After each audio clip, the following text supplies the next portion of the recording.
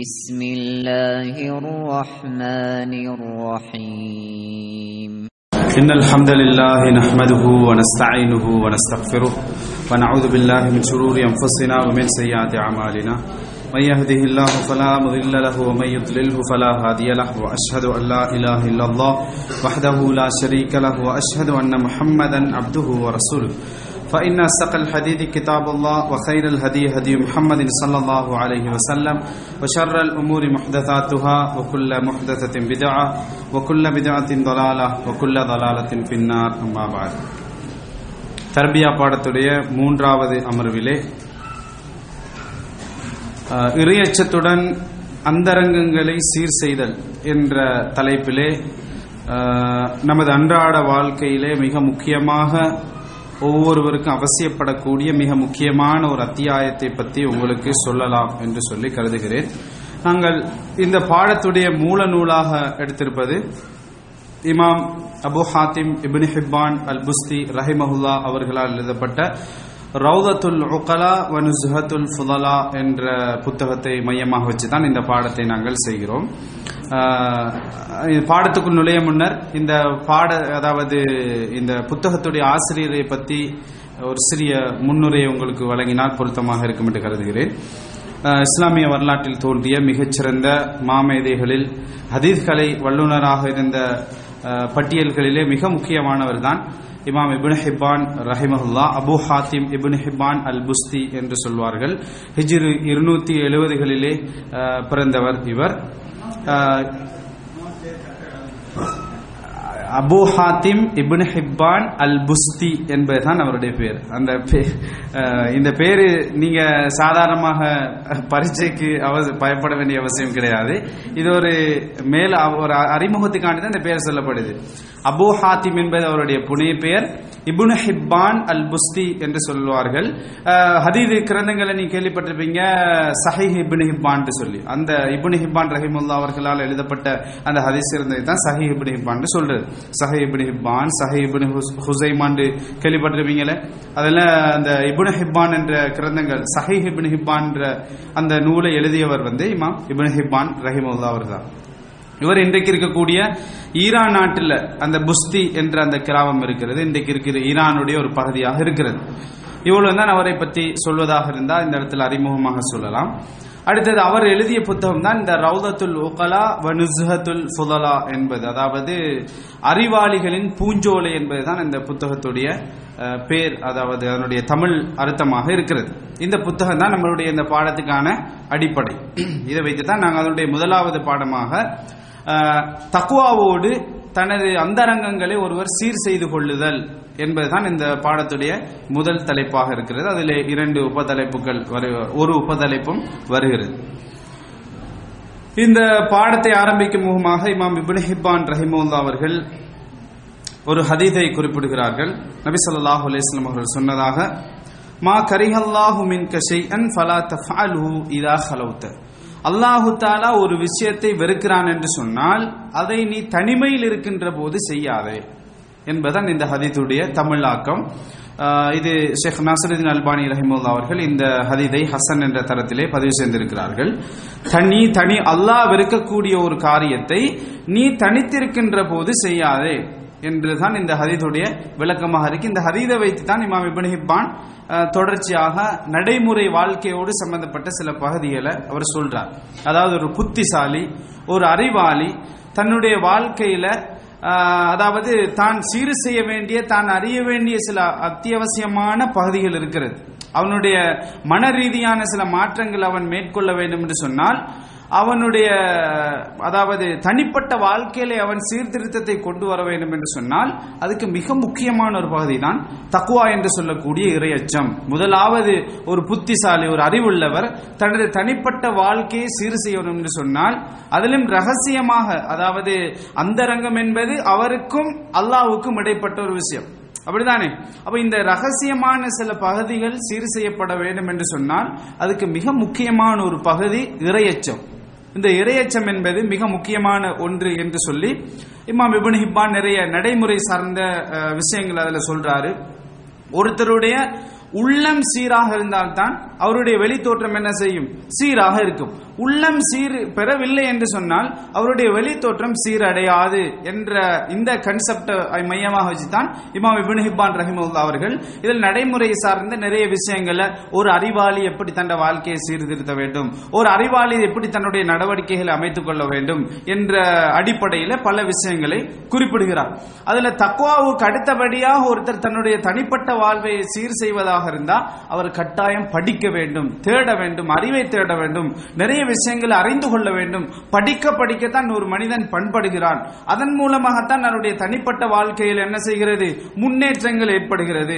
இந்த உலகத்தில் ஒருத்தர் ஒரு விஷயத்தை சாதிக்க வேண்டும் என்று சொன்னால் அந்த துறை சார்ந்த அறிவு அவர்கிட்ட இருந்தால் தான் அதில் சாதிக்கலாம். அந்த துறை சார்ந்த அறிவு அவர்கிட்ட இல்லை என்று சொன்னால் அவரால் சாதிக்க முடியாது என்ற அடிப்படையில் இமாம் இப்னு ஹிப்பான் ரஹிமஹுல்லாஹ் அவர்கள் சொல்லிவிட்டு அறிவை தேடுவது ஏன் அவசியம், அறிவு என்று சொன்னால் எப்படி பெறப்பட வேண்டும், அறிவு என்று சொன்னால் நிறைய விஷயங்களை எடுத்தெடுத்து தனது தலையிலோ அல்லது தனது குறிப்புகளிலோ எழுதிக் கொள்வதல்ல அறிவு என்பது, படிப்பதன் மூலமாக தன்னுடைய நடைமுறை வாழ்க்கையில அதை கொண்டு வர வேண்டும். அந்த நோக்கத்தில் தான் சலபுகள் அறிவை படிச்சாங்க. படிக்கின்ற போது என்ன, அதாவது வழிமுறைகளை ஒருத்தர் கையாள வேண்டும் என்று சொல்லி ஏராளமான பகுதிகளை இமாம் இப்னு ஹிப்பான் ரஹிமஹுல்லாஹ் அவர்கள் நடைமுறை வாழ்க்கையோடு தொடர்பான சில விஷயங்களாக இந்த நான் சொன்ன ஒரே ஒரு ஹதீஸை தான் அவர் கொண்டு வருகிறார். அடுத்த சில அரபு கவிதைகளை கொண்டு வந்து நடைமுறை வாழ்க்கையோடு சம்பந்தப்பட்ட சில விஷயங்களை அவர் சுருக்கமாக விளக்கிறார்.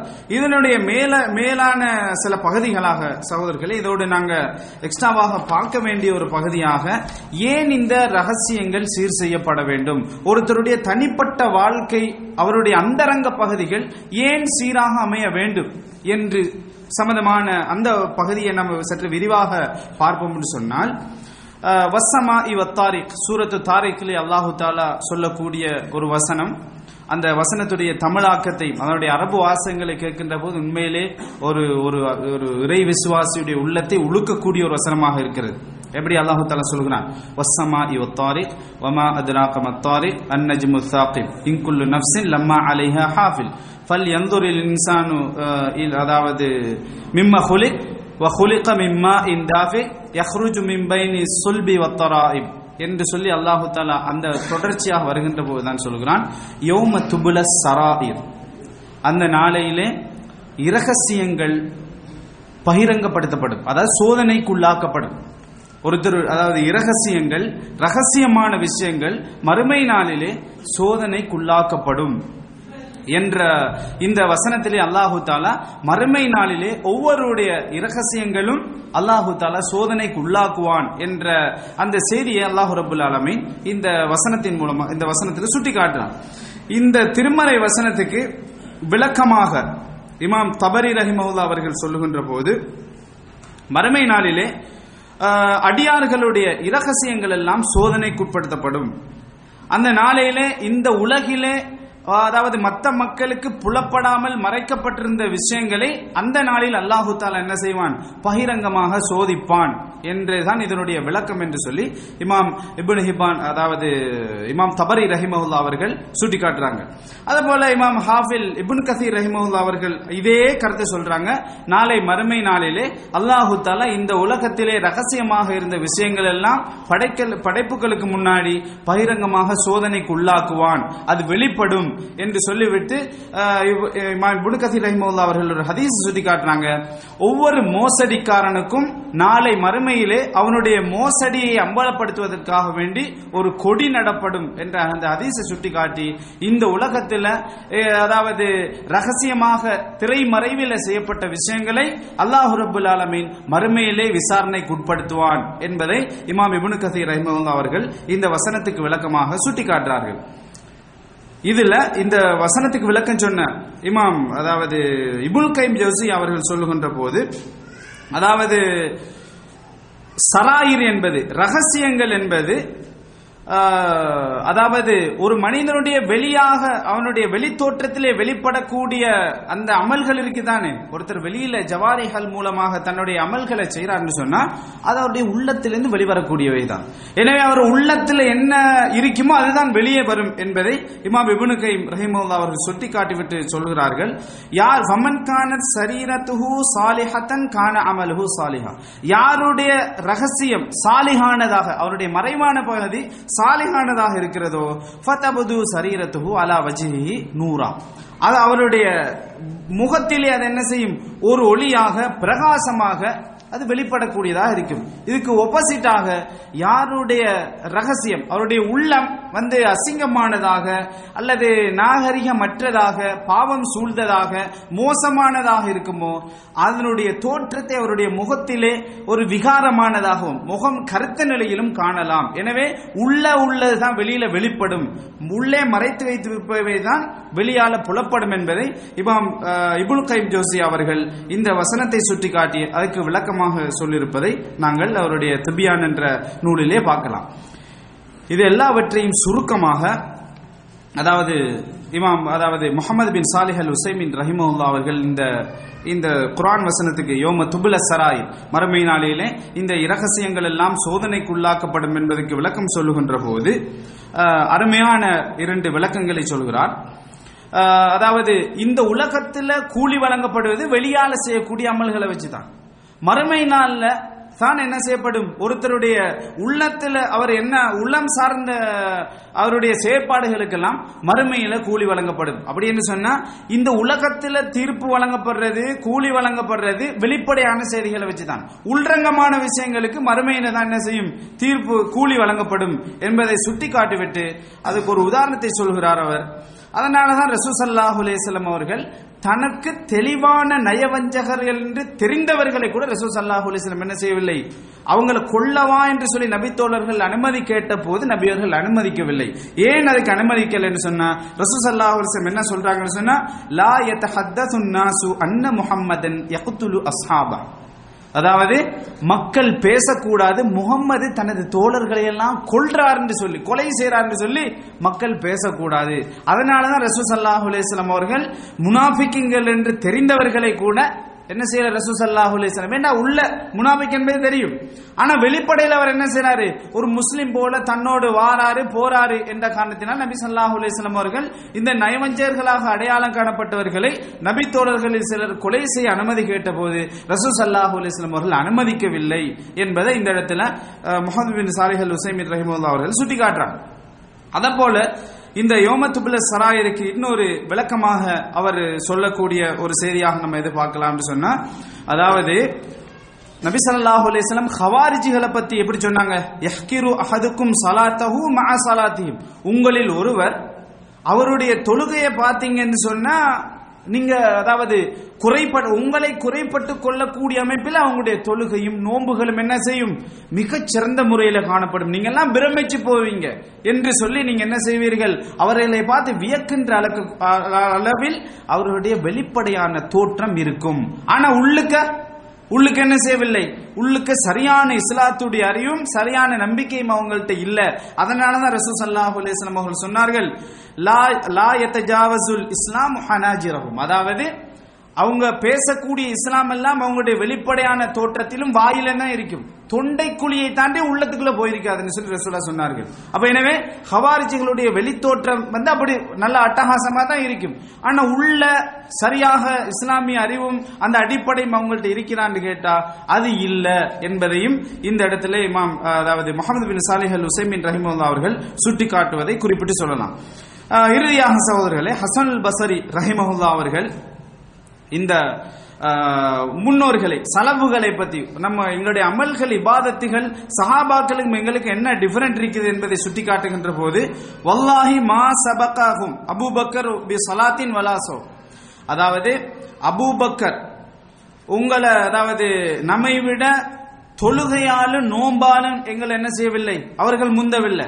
வ இன்னமா சபகஹும் பிமா வகர ஃபீ கல்பிஹி மினல் ஈமான், அவங்களோட உள்ளத்துல ஈமான் எந்த அளவுக்கு வேரூன்றிச்சு, அந்த ஈமானுடைய அந்தஸ்தினால தான் என்ன செய்றாங்க, அபூபக்கர் ரலியல்லாஹு அன்ஹு அவர்களும் அதாவது நபி தோழர்கள்லாம் நம்மை விட முன்னுக்கே சென்றிருக்கிறார்கள் என்பதை சுட்டி காட்டிவிட்டு ஒரு உண்மையான ஒரு இறை விசுவாசியுடைய அவனுடைய வாழ்க்கையில ஒரு மாற்றம், ஒரு பண்பாடு, அதாவது ஒரு பண்படுத்தல் ஏற்பட வேண்டும் என்று சொன்னால் அவனுடைய தனிப்பட்ட வாழ்க்கையில என்ன செய்ய வேண்டும், ரகசியங்கள் பாதுகாக்க, அவனுடைய ரகசியம் சிறப்பானதாக இருக்க வேண்டும். அன்புள்ள சகோதரர்களே, உண்மையிலேயே மனிதனை பொறுத்த மட்டும் முக்கியமான சில பகுதியில் இருக்கிறது. அதாவது மனிதன் ஆசைகளுக்கு அடிபட்டவன். சில சந்தர்ப்பங்கள்ல ஷஹுவத்தின் காரணமாக, அளவு கடந்த ஆசையின் காரணமாக என்ன செய்யலாம், தனது புத்திய மிஞ்சிய சில பாவங்களில் ஈடுபடுறதுக்கான சந்தர்ப்பங்கள் மனிதனுக்கு ஏலவே நிறைய காணப்படுவதை பார்க்கிறோம். இதுல தனிப்பட்ட வாழ்க்கையில ஒரு மாற்றம் வர வேண்டும் என்று சொன்னால் ஒவ்வொருவருடைய அந்தரங்கங்களும் ரகசியங்களும் அல்லாஹ் ஒருவன் பார்த்து கொண்டிருக்கிறான் என்ற அடிப்படையிலும், நம்ம யாரு பார்க்காவிட்டாலும் அல்லாஹு தஆலா பார்த்து கொண்டிருக்கிறான் என்று அதைத்தான் இஸ்லாம் இஹ்சான் என்று சொல்லி நமக்கு சொல்கிறது. அன் தஅபுதல்லாஹ கஅன்னக தராஹு ஃபஇல்லம் தகுன் தராஹு ஃபஇன்னஹு யராக. அல்லாஹ்வை நீ வணங்க வேண்டும், அல்லாஹ் உன்னை பார்த்து கொண்டிருக்கிறான் என்ற அடிப்படையில் நீ வணங்க வேண்டும். அல்லாஹ்வை நீ காணாவிட்டாலும் அல்லாஹ் உன்னை பார்க்கிறான் என்ற அடிப்படையில் நீ அல்லாஹ்வுக்கு வணக்கம் செலுத்த வேண்டும் என்ற அந்த இஹ்சான் என்ற ஒரு அடிப்படை ஒரு தனி மனிதனுடைய வாழ்க்கையிலே ரகசியங்களை பாதுகாக்குவதற்கு மிக முக்கியமான ஒரு பகுதியாக இருப்பதை பார்க்கிறோம் என்று சொன்ன சகோதரர்களே, அதாவது இமாம் இப்னு கைம் ஜௌசியா அவர்கள் சொன்னதை போல எங்களோட உள்ளத்தில் உள்ள விஷயங்கள் தான். அதான் நாம பார்க்கிறோம். ஒருவர் பேசுகின்ற போது, ஒருவரோடு நம்ம பேசுகின்ற போது அவருடைய பேச்சு முறையில வச்சு என்ன செஞ்சிருக்கிறோம், நாம் சில மனிதர்கள் அடையாளம் கண்டுகொள்கிறோம். ஏனென்று சொன்னா மனிதர்கள் அதாவது என்னதான் தங்களுடைய ரகசியங்களை மறைச்சாலும் அதெல்லாம் சில முக்கியமான கட்டங்கள்ல வார்த்தை அளவிலும் செயற்பாடுகள் அளவிலும் வெளிப்பாடுறதை நம்ம பார்க்கிறோம். அது அல்லாஹு தஆலா அதாவது மனிதனுடைய இயல்பாக வச்சிருக்கிறத நம்ம பார்க்கிறோமா இல்லையா? எனவே அன்புள்ள சகோதரர்களே, எங்களுடைய தனிப்பட்ட ஒரு பகுதி என்பது, ரகசியங்கள் என்பது, அந்தரங்க பகுதிகள் என்பது தக்வா ஒன்றின் மூலமாகத்தான் அதை சீர் செய்யலாம். என்னதான் சட்டங்கள் போடப்பட்டாலும், என்னதான் இது போடப்பட்டாலும் மனிதன் அதற்கான சில காரணங்களை சொல்லி சொல்லி சொல்லி தன்னை எங்கே கொண்டு போய் என்ன செய்யலாம், அவன் திரை மறைவில், திரைக்கு வெளியில ஒரு வாழ்க்கையும் திரைக்கு மறைவில் ஒரு வாழ்க்கையும் வாழலாம். அப்ப இந்த திரை மறைவில் உள்ளது சீர் செய்யப்பட வேண்டும் என்று சொன்னா அல்லாஹ் விசாரிக்கிறான். யார் என்னை பார்க்காவிட்டாலும் அல்லாஹு தஆலா பார்க்கிறான், அல்லாஹ் என்னை விசாரிப்பான், அல்லாஹ் என்னைக்கு இது சம்பந்தமாக நாளை மறுமையிலே எல்லோருக்கும் முன்னாலே விசாரிப்பான் என்பதோட ரசூல் ஸல்லல்லாஹு அலைஹி வஸல்லம் சொன்னார்களே, நாளை மறுமையிலே அல்லாஹு தஆலா முஃமினை திரை போட்டு விசாரிப்பான் என்று சொல்லி. அப்ப அல்லாஹு தஆலா அந்த மாதிரியான மறுமை விசாரணையின் போது அந்த திரைமறைவில் விசாரணைக்கு உட்படுத்தக்கூடியவர்களுடைய அந்த பட்டியலிலே என்னையும் உங்களையும் சேர்க்க வேண்டும். எனவே எங்களுடைய ரகசியங்கள் சிறந்த முறையிலே இறையச்சத்தின் மூலமாக சீர் செய்யப்பட வேண்டும் என்பதுதான் நம்மளுடைய இந்த தர்பியாவுடைய இந்த பாடத்துடைய சாரம்சமாக இருக்கிறது. ஹாதா மா இந்தி வல் இல்மு இன்தல்லாஹ். அகூலு கௌலி ஹாதா அஸ்தக்ஃபிருல்லாஹ் லி வ லக்கும். அஸ்ஸலாமு அலைக்கும் வரஹ்மத்துல்லாஹி வபரகாத்துஹு.